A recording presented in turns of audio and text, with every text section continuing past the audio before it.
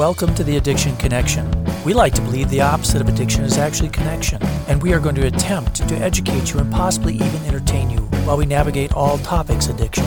Hi, I'm Dr. Kurt Devine. And I'm Dr. Heather Bell, and we both provide primary care and addiction services.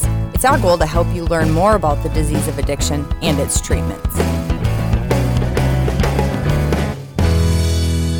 All right, we're back, and I feel like deja vu. We have never tried to do this one before.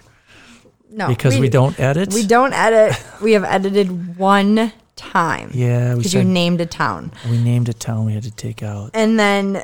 We've never said a bad word that had to be deleted. And no, but we have done this before. Not alone, but we have done this. Yeah, we've kind of started one and went, hold it. We just said something totally confusing. Right. So I can't even apologize because the reality is y'all never know. The point of why we're even telling you this is take 2 of this podcast totally is to show that this is all confusing. And I think even we, both of us, although this time it was me, can talk ourselves in circles. Yeah. And I have things to do at home. So let's get this done. Okay. So this is episode 120. I can't believe people listen to us this much. No, it's just been crazy. How many downloads? So crazy. It's been crazy. It's super fun though when you today I text a friend of ours and she said, "Oh my gosh, are your ears itching?" Because she was in the car listening to us talk.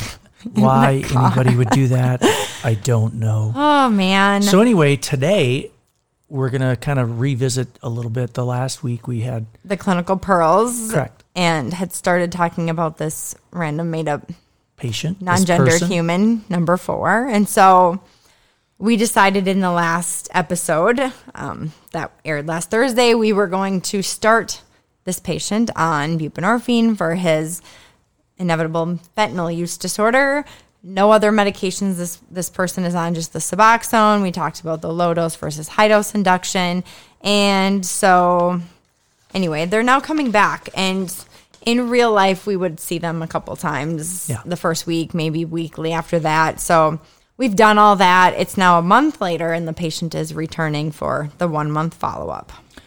And they're like, hey, dude. I've had a lot of trouble with anxiety and depression, and I am struggling. And your nurse does a PHQ-9 and a GAD-7. And they're both 8. 8. So anyway, she mentions that this person mentions that has had issues with anxiety and depression in the past and has been on bupropion and sertraline together in the past, but has taken them pretty on and off, sporadically, don't know what that means yet, and quote unquote forever. And so there's multiple teaching points here. The first one being anything else you'd want to know about this patient. What's your first question when you hear this from a patient? Yeah, my first question is, when were you actually diagnosed with this? And were you using substances at that time or not? Yours is a little different. You asked differently. I think I asked the question. You said you asked the question on when did you start these meds, and I asked the question on when did you get diagnosed. Either way, when did you get diagnosed? When did you start the meds? They've been on them forever. When in their lives was this? And I typically say, at what age were you diagnosed? Because typically I have that whole substance use assessment form in front of me that says how old they were when they started all their substances, just to kind of get a frame of reference. Because if they used marijuana starting at age 15 and then even meth 18 or something, or opioids or whatever, but they tell me they were diagnosed with anxiety and depression at 16, I'm already a little skeptical a little bit. Yeah. And a lot of times, I think I've seen so many people who felt like they had a lot of anxiety for the last few years, but all those years they've been using substances and frequently in withdrawal. So it's that's what they remember. And in this case, this person was actually having these problems for a long, long time. Long time. Even prior. So the other teaching point I would say from this is, patient states taking bupropion and sertraline.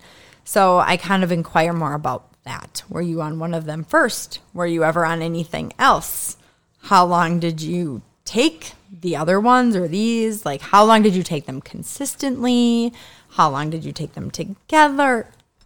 Kind of that kind of time frame. You actually talk to the patient. That's oh my gosh, talk to him. What else did you crazy. say before in the non-existing episode? Let's say that we'd actually done this podcast as a practice run. Like 30 seconds. You know, I think that there's just a lot of questions I have. I always ask about the family, you know, because too, I think if I'm going to be starting this patient on medication, that's like, you know, how strong is this in their family as well? Is that going to kind of seal it for me? I think maybe you ask about the family to see if they're like in your generation, their parents or grandparents maybe. No. So you can bond over like and let me just pretend like I'm not even listening to you.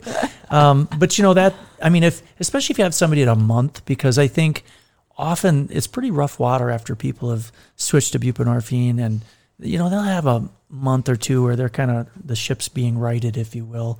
So it's not unusual for them to be a little anxious, a little down. But boy, if they were on these meds prior to substance use, and they've got a family that's had significant problems with depression, anxiety, maybe even suicidality, I'm a lot more likely to pull the trigger. Right. Start them right away. And I think especially when it comes to family, if I'm looking at the family form on the intake or we're having that conversation, bipolar, schizophrenia, any kind of psychosis, those are ones I'm a lot more like... I get a lot more questions if they got that, right? Yeah. So. And you know, if they're very, but also if they're very adamant, like, no, I need to be back on these meds. They really helped me. I functioned much better on them. Had a job, whatever. If they're very adamant about it, I'm not going to argue with a person. I typically like to wait as long as I can. You know, the whole frontal lobe 3-month thing. If I can get them to wait 3 months, great. But depending on where they're at, and we have these conversations, of course, I'm going to consider treatment. Yeah. And so for the sake of learning, we're going to assume that this patient was, I was just looking across here. You actually have an otoscope and a ophthalmoscope in your kitchen right next to your knives. What if you grabbed the wrong one?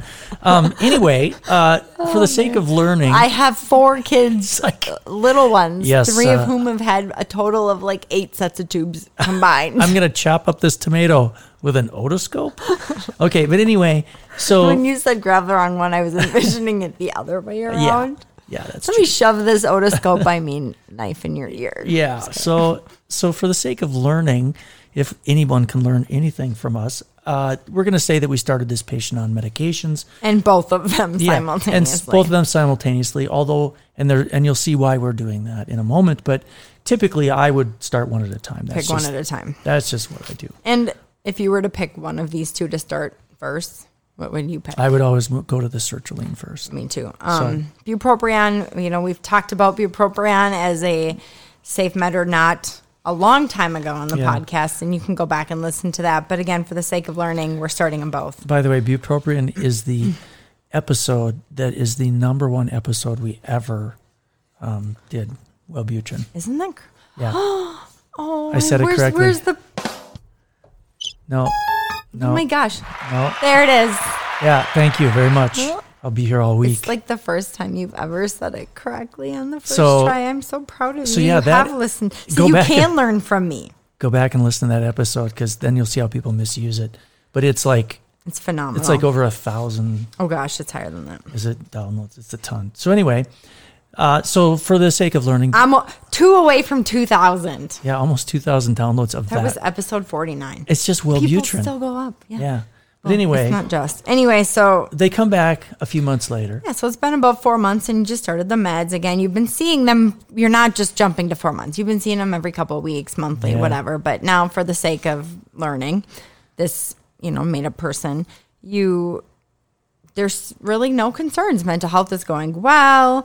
Again, you had restarted these meds, and you are getting your urine drug screens, regularly at the office visits. You might not get one here or there. That's a previous one of these Pearls ones. But this one you get working today. Again. They're doing great. Yeah, everything's going well. Everything's great. So all of a sudden you get this urine drug screen, and it's positive for amphetamines and positive for benzos. Ooh. Do you panic, Dr. Bell? Do you think panic is in order? You know what? I might freak out and have high anxiety at home, but at work with patients, I'm just like... Same. I'm chill with patients. And And so what do you think about these? What do you do with them? Yeah, what do you do with the patient? What do you do with the urine? I got to be honest, You drink it? I just like, the urine.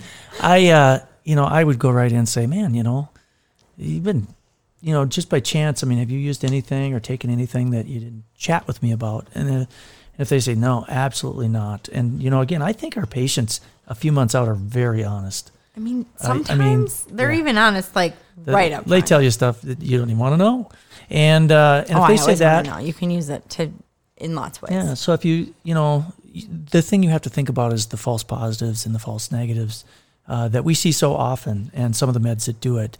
And in this case, these are two meds that are very commonly giving false positives. Let's hypothetically say this patient has been on these two meds for a few months now, and you've never had these positive before. Do you get a confirmatory? A couple of these Clinical Pearls episodes ago, we talked about when do you get a confirmatory. Do you, Kurt Devine, doctor, get a confirmatory test on this patient right I have now? had cases exactly like this, and I typically will do it the first time. And if it's negative and they're on these, I will maybe check it once a year. Yeah, very sporadically. Yeah. And I have one lady who's positive benzo all the time. She's on sertraline, and I check her once a year, and I'm sure every time it's going to be negative. Well, and I think the time of day, why would this person flag positive this time? Is it because they take their meds in the morning and they had a morning appointment for the first time, normally afternoon appointment? Although... Dilution of the urine. There's lots of things. They just drank a gallon of water. Summer, and now it's more concentrated. So now it's the fake positive, false positive. This. My husband had a positive amphetamine once, a patient was on Vyvanse or Adderall or something. Oh, yeah. Something that should cause, Adderall should be a positive amphetamines, negative meth every time. It just, typically that's what it does.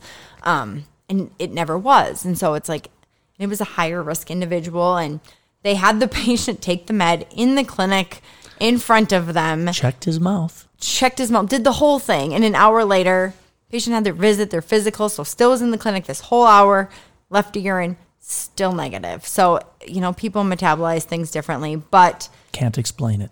In our hypothetical patient here, you get the confirmatory. Everything's negative as far as methamphetamines and benzo. So what caused these positives? Well, I don't know. I'm not a biochemist or anything, but I think it's important to understand that amphetamine is one of the most common falsely positives. And so we always have to think of that. And the list of things that can make just straight amphetamine positive is long. Yes. So I'm not going to list them. Go look for them. And then, sertraline and several of the benzo or SSRIs will create that false positive benzo. It's the key takeaway from this fake patient and all these med things is you want to react. I think that's the gut feeling is, oh my God, they're lying to me, or oh my gosh, they're using something else. And I think you hear that a lot in just different clinics and different providers. And the reality is you can't make decisions based on that screening urine. No. I have typed this 5 times today, so I'm really adamant about it. And I think the thing to remember, too, is that there's very few things that will make meth falsely positive. One of the anti-Parkinson, or one of the Parkinson's drugs will. Yes. Sertraline. Sledgeline. I can't say it. It's like sledgehammerline. No, never mind. Anyway. But there's a lot. That was a little funny. Yeah, so if your amphetamines is positive and your meth is negative, actually, apparently, with all the research we've done in between this fake episode and the real one, it's you don't even have to get a confirmatory. If the meth is negative and the amphetamine is positive, because unless they took their meth a long time ago. But what if they took Adderall and they're not prescribed it? Well, okay, yes. I meant if you're screening for, yes. So, it's saying if you're screening for just meth. But, okay, touche, you win. Yeah. So remember that methamphetamine turns into amphetamine. The only way you can have an amphetamine without meth, if they're using it, is if it's very late, like they haven't used for days. Sometimes amphetamine will still be left over. Right. But there'll be no meth. So just keep that in mind. That makes it very difficult. You still really can't do anything about that. Yeah. But if the meth is positive, just I think the thing to remember, and the amphetamine is negative, they just took their meth. They either just took it or it's a false positive. Or they're taking grandma's Parkinson's meds. Yeah. Sertraline. Sertraline. I don't know. Sertraline sounds like sertraline, so I don't want to give that mess. I'm not a neurologist. I don't need to know how to say that word. I do not prescribe that med. I have not ever, I think. No, I think one time. Anyway. Note to everyone, if you think you need that medicine, don't see me. Especially now in the addiction clinic. Okay, so I'm just going to really make a quick little tangent with this because we just talked about these false positives. We were talking about all this urine confirmatory testing thing. This is all going to be available very, very, very soon. For those of you who know us, we've written a manual now twice. This is the third round. It is literally getting the finishing touches. There will be an online site we'll give you when we have the exact link at hand because I don't have it at hand right now. And any kind of educational materials and or protocols or policies or flyers or things you would use in a clinical practice to make your life easier will all be there. Yay, I'm excited it's almost over. But so yeah, it'll be on the website that we have with Stratus Health. So it'll be great. Somebody wants like a hard copy, we will talk to Minnesota Department of Health to work on that because that's how they want it combined into a hard copy. So thanks to a bunch of federal government grants. Are we going to talk at all about this last thing? Let's just quickly touch on this. So here's our patient again. It's now a few months later. Again, anxiety, depression, doing well, but the patient is still saying, I am just still very tired. I'm not sleeping. This is just, initially maybe had mentioned this and we're like, well, you got to give it time, getting all the substances off board and not sleeping. Yeah, I've been using fentanyl for 5 years or heroin. I've had this opioid use disorder a long time. That's exactly how they say it. No, we're like 6 months into treatment now. We're still not sleeping. And so... Well, they're not feeling rested. So there's just a few things, and we're not going to belabor these because they're in other podcasts, but there's a few things you should really keep in mind for patients who have been on long-term opioids, whether they're long-term prescribed opioids, like chronic opioid treatment, or patients who've used the illicit, so heroin, fentanyls. So this patient, the first thing you got to think, I don't care if they're 22 and a BMI of 19 and healthy at this point, you still got to think about central sleep apnea. I just ordered a sleep study this week. I can't tell you how many I've ordered. It's ridiculous. Yeah. Apparently there's a shortage of CPAP machines. Yeah.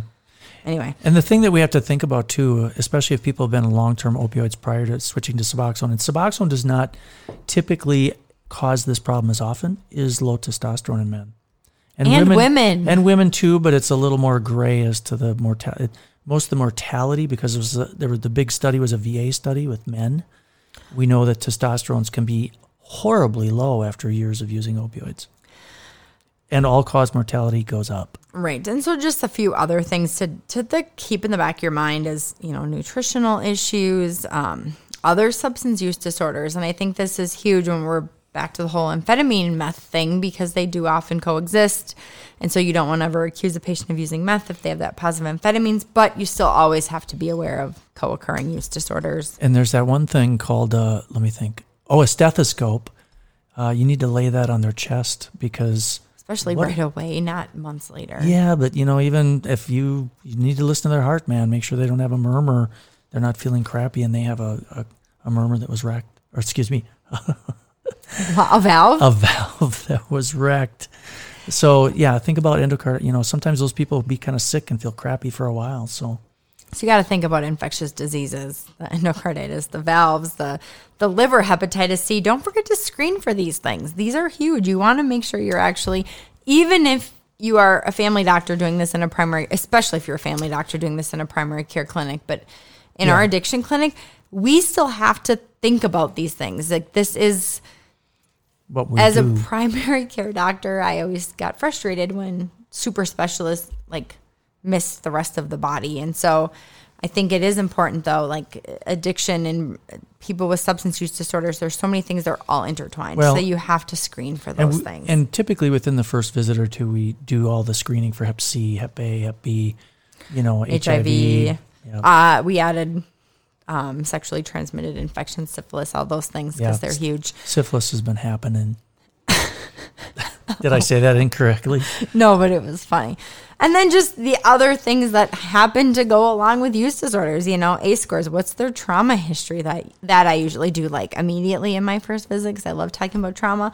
But what about the rest of their world? What about the rest of their bubble? Who's their people? Social situations, legal, child protection, mental health. These are things you just have to think about in patients who you will see. Yeah. The whole patient, Heather. Oh my gosh, it's crazy. Like the patient has all of these organs and thoughts and... Wow, this went better the second time we did it. Because I didn't sound like a total idiot. I was supposed to be home like 45 minutes ago. I got like... No, I think we have to like quickly, in case my kid actually listens to this, we have to blame my teenager, almost teenager, for kids forgetting their crap, and you have to like bring it to them. Yeah. I mean, Kurt got to bring my kids' soccer shorts, uniform to the school. And here's the thing. Because I am in a cast. I've got gopher traps out, and I need to get home and check them. So... I'm worrying about soccer uniforms, and you are worrying about gopher traps. We cover every demographic. Serious gopher problem. So, wow. Anyway, I'm actually hopeful that next week, whatever day that is going to be, we get to maybe finish off the sugar addiction or the issues with older adults, because I think your talk on that is just phenomenal. I just complimented you. We want to talk about that. It's an interesting talk. It was the most fun talk I've made in a while. It's so good. Y'all don't want to miss that. Like opioid use in older adults, whether you do addiction, whether you take care of patients in primary care or anything, unless you are a straight pediatrician, this is pertinent. Yeah. I mean, if you think, somebody's on opioids and they're getting older, but they're doing okay, I'm just going to leave them. Kurt would say... This is for you. Yeah, Kurt would say, nah, I don't think so. Now you're talking in the third person. It's time to go. Like Herschel Walker. Herschel thinks... Never mind. You don't even remember him. I do, but I can't believe that was even funny. Okay. We will see everyone or talk to them next week. Next week. Tuesday. Whenever that day happens to fall. All right. Thank you, Casey. We'll let you take it over. Please rescue us. Whoops. We forgot to add this. You just said, we're going to say this, and then you did it. Yes. Like that. So instead of saying goodbye and Casey take over. There is a weird switch. And it doesn't make sense in the end of this podcast. It's because we decided we needed to add on and didn't know how to figure that out electronically. This is not editing. We're just adding on to the end. Adding on. Anyway, so something we forgot to mention, and that's super uber important, is Sam Quinones. I get to fangirl this one. Sam Quinones, the author of Dreamland and The Least of Us, the most amazing books relating to the opioid epidemic and now fentanyl and all of the above, or fentanyl and meth. I believe that it was Amazon most sold book in 2020. Dreamland. Yeah. I mean, this dude has spoken at the National Summit. I mean, we've spoken there too, but he's been like a keynote. We've just been in a breakout room. And one email from Heather, and he's signed up for November 2nd. So November 2nd, everybody, from 12:15 to 1:15 Central Standard Time. We have Sam Quinones. I just still can't even. I still want to jump up and down, but I have a broken leg. And it should be pretty fun. So we're going to fly down there and do it in person. We are. Y'all get to log in. So if you want to get the email invite for watching that Echo, that other program we do where you get to like be in the presence of this amazing human who are these perfectly phenomenal books who on Zoom lived in and then amongst everything he talks about in his books.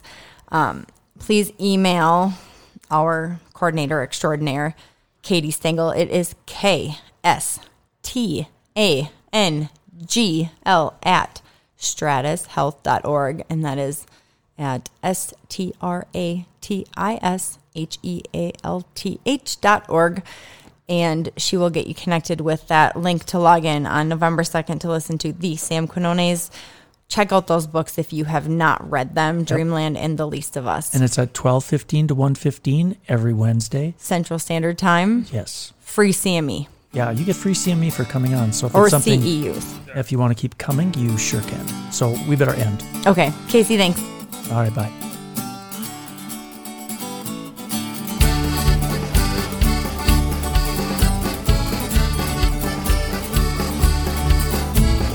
Keep your eyes well barrel peeled today. The excise man is on his way, searching for the mountain tay in the hills of Connemara. Gather up the pots and the old tin can, the mash, the corn, the barley, and the bran. Run like the devil from the excise man, keep the smoke from rising, Barney. Swing to the left, swing to the right, the excise man will dance all night, drinking up the tea in the broad daylight in the hills of Connemara. Gather up the pots and the old tin can, the mash, the corn, the barley, and the bran. Run like the devil from the excise man, keep the smoke from rising, Barney. A gallon for the butcher, a quart for Tom, a bottle for old Father John, to help the poor old man along in the hills of Connemara. Gather up the pots and the old tin can, the mash, the corn, the barley, and the bran. Run like the devil from the excise man, keep the smoke from rising, Barney.